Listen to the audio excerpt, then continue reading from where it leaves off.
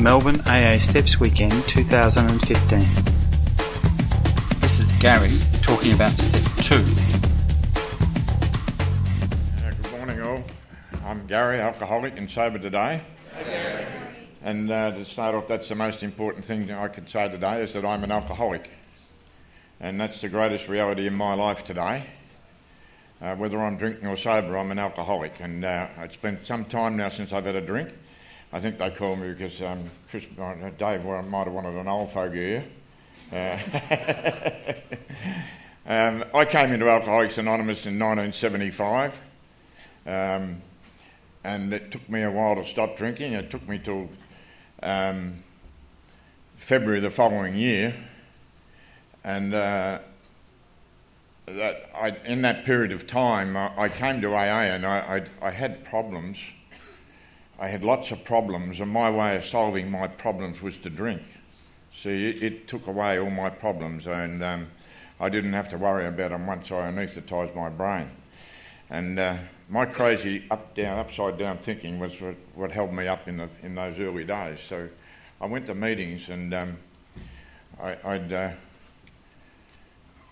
came to meetings. I guess when we look at these, you hear people talk about the pre-contemplation stage, and I came through that stage where I came because other people wanted me to come. I came because my wife wanted me to come, my parents wanted me to come, but I didn't necessarily want to come. And I went to meetings, and I used to listen to some of the older speakers in those days that would say that it's the first drink that causes the problem. And I can even remember over this side of town there was a man known as Eltham Dick that used to bang the table and used to say, it's the first drink, and he'd say it 10, 15 times. And at the end of the meeting, I'd sneak down the hotel and have a drink before I went home. It just wasn't registering at all.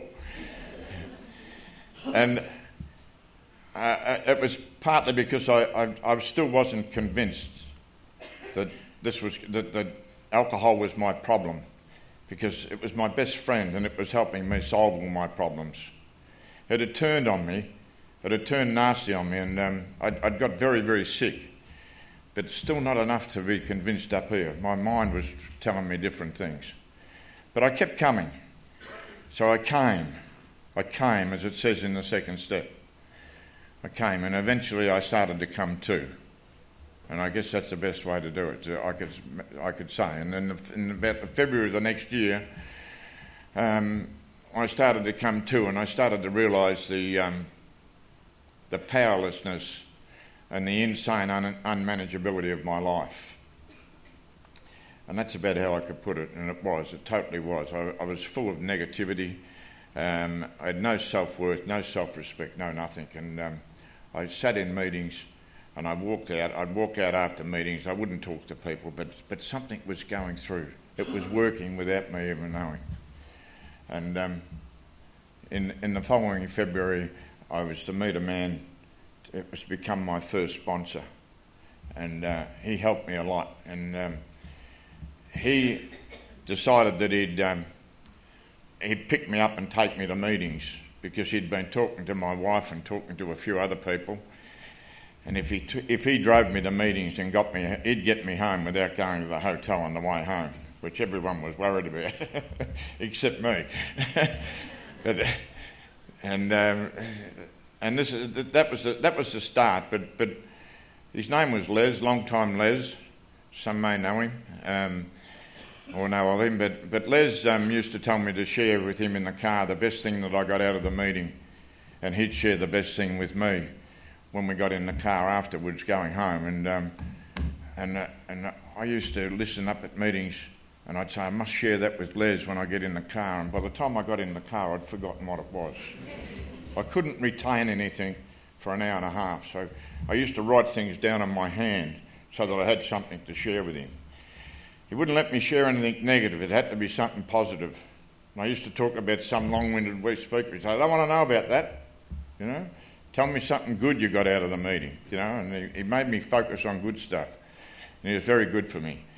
But I wasn't. Things weren't travelling too well at home, and my wife had also, she was trying hard to get me sober. My wife found out about hand abuse, and she thought, well, I'll get him to the doctor. And she got me to the doctor, and she got the hand abuse, and she used to give me an hand abuse before I left home in the morning. And I'd stick it in my mouth, and I'd go outside, and I'd spit it out the door. But she got cunning. Someone must have said, well, they should be affecting him by now because they weren't having any effect, you see, and I was still drinking.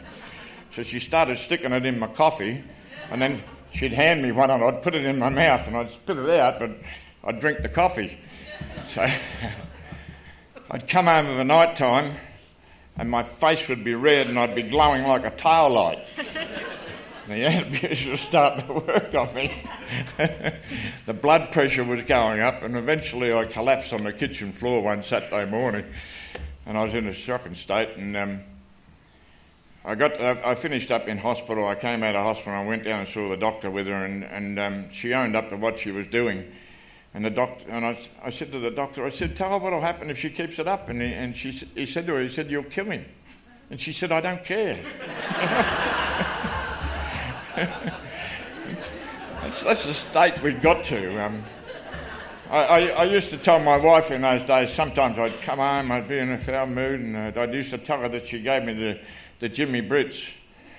And I didn't talk like that very often, but I used to really go off, I changed this Jekyll and Hyde personality, and I really changed. And I've got home one night after really flying into her the night before, and her girlfriend's sitting there at the table, and she'd made an Irish stew, and she knew that I loved Irish stew, and she mixed up some salts in it. And her friend's sitting at the end of the table laughing, and I said, what are you laughing at? And she wouldn't say, and she just kept laughing. And my wife said, would you like some stew? And I said, yes, please. And I sat at the table, and I said, look, I'm sorry about the way I spoke to you last night. She said, that's all right. And she said, would you like some more stew? And her friend's sitting at the end of the table. Well, I kept eating this stew. Well, for the next 3 days,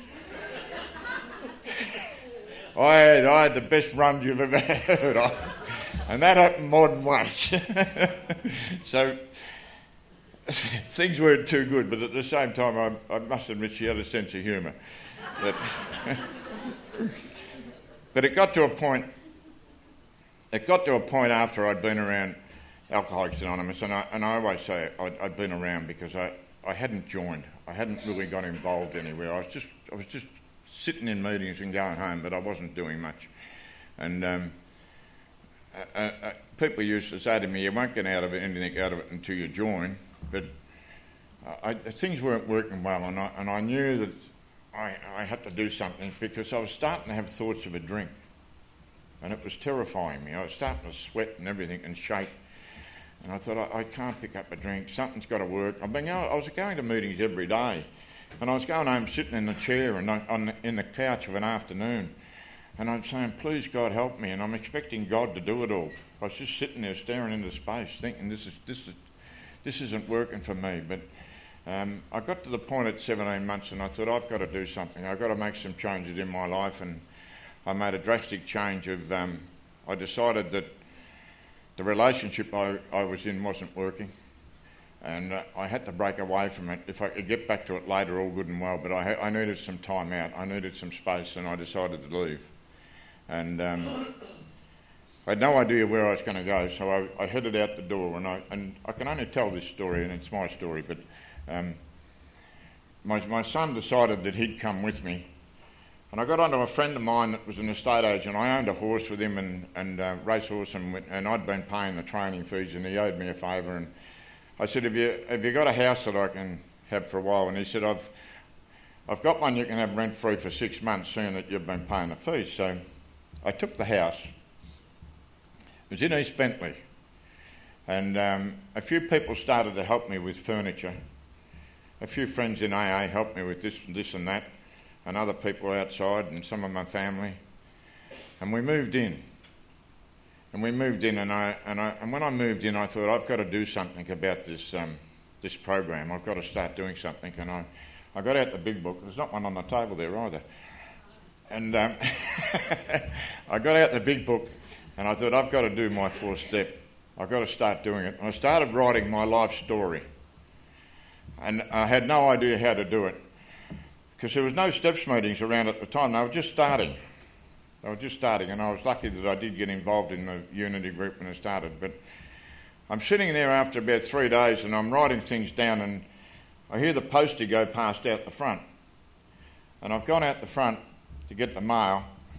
There was a letter for me, and a woman over the road came across the road and she said, "My name's Mrs. Mack."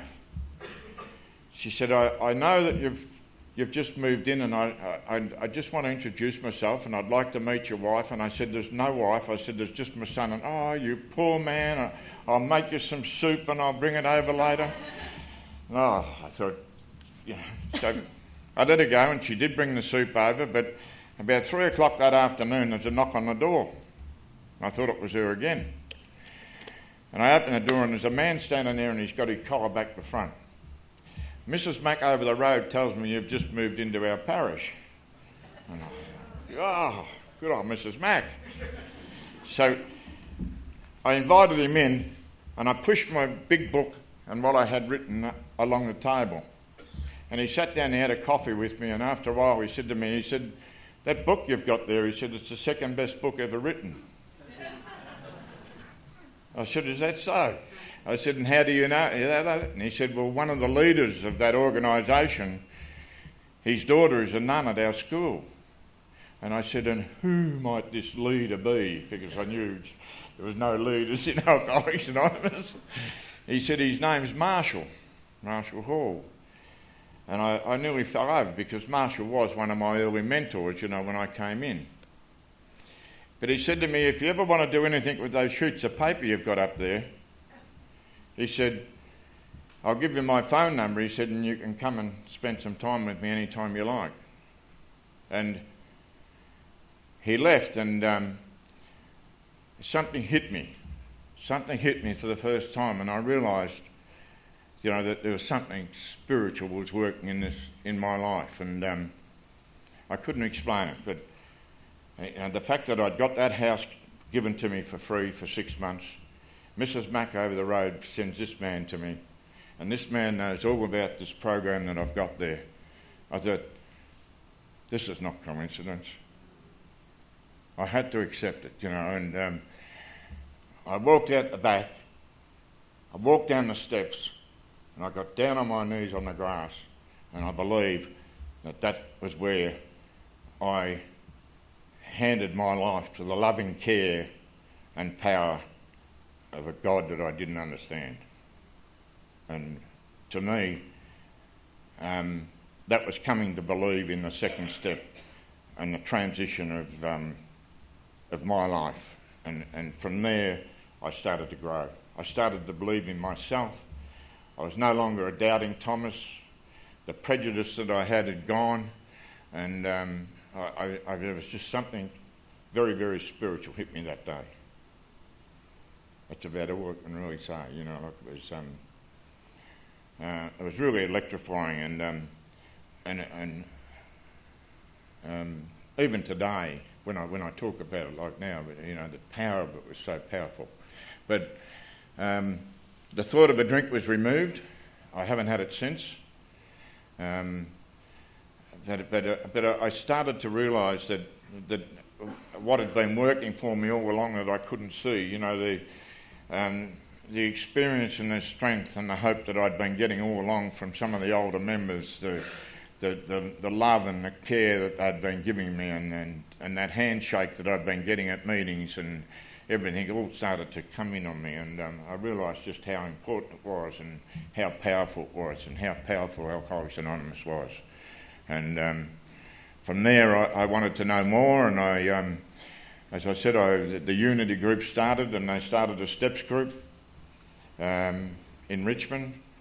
It was in Church Street opposite St Ignatius Church on the top of the hill there, and Bob Preston was a man there, and Peter Mack and a few others started it, and I sat through the series. I sat through the first series, the second series, and then the third series was a woman named Chris B. ran the series, and I said to her, I'd like to sit through the series and not talk and not share. I'd just like to sit. And by sitting through a whole series and not sharing, and there was times I wanted to, I felt like putting my hand up and saying something, but I remained quiet and I took it all in, and I listened to everyone and what people had to say, and I got more out of that 12 weeks than I did at any other series that I've ever done at any time. And I've stuck very, very close to STEPS groups ever since. I've been involved with them all over the place, and when David and Chris started them down in St Kilda, I got involved down there, and I started them down in Frankston. We ran them for 6 years, and I was invited into the working party last time in the city, which was wonderful, and it's good to see it kicking off again. I think it's very, very important. But to me, the second step's, a beautiful step. It's a really powerful step, and it's that transition step from the hopelessness of the first step into finding some hope in one's life, and that's what I found. And I'm grateful to everybody, for what I've got today. I don't think there's much more I can say on it. I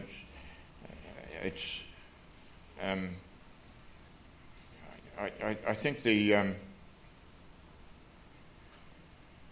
I think the main thing is that it just it took away my own doubts about myself. I started to believe in myself again and started to gain some self-worth and respect, and I see myself today as a kind, caring, loving person, and I could never ever say that when I first came round. I could never.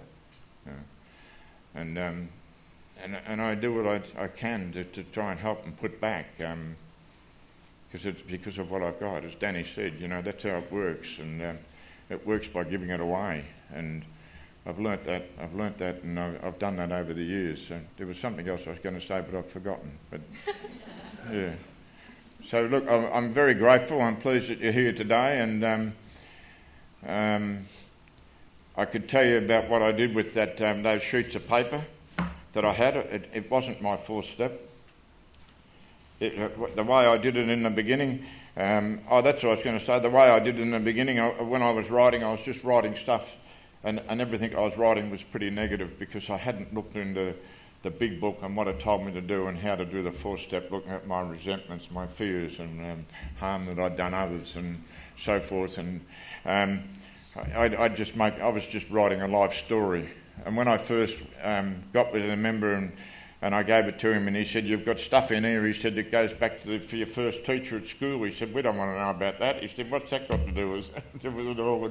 His name was Brighton Bob, but he said to me, he said, "Get with the STEPS groups and work out how to do it and how to do your fourth step properly." He said, "But on the other side," he said, "get another sheet of paper," he said, "and write down some good things about yourself." And I said, "I don't have many good points."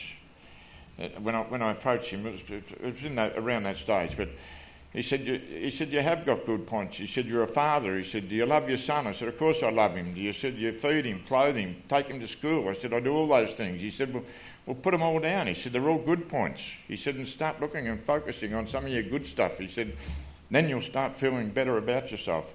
And I did that. And even when I did eventually do a fourth step properly, I did it that way. But I can talk about that if you ever invite me back to the fourth and fifth step.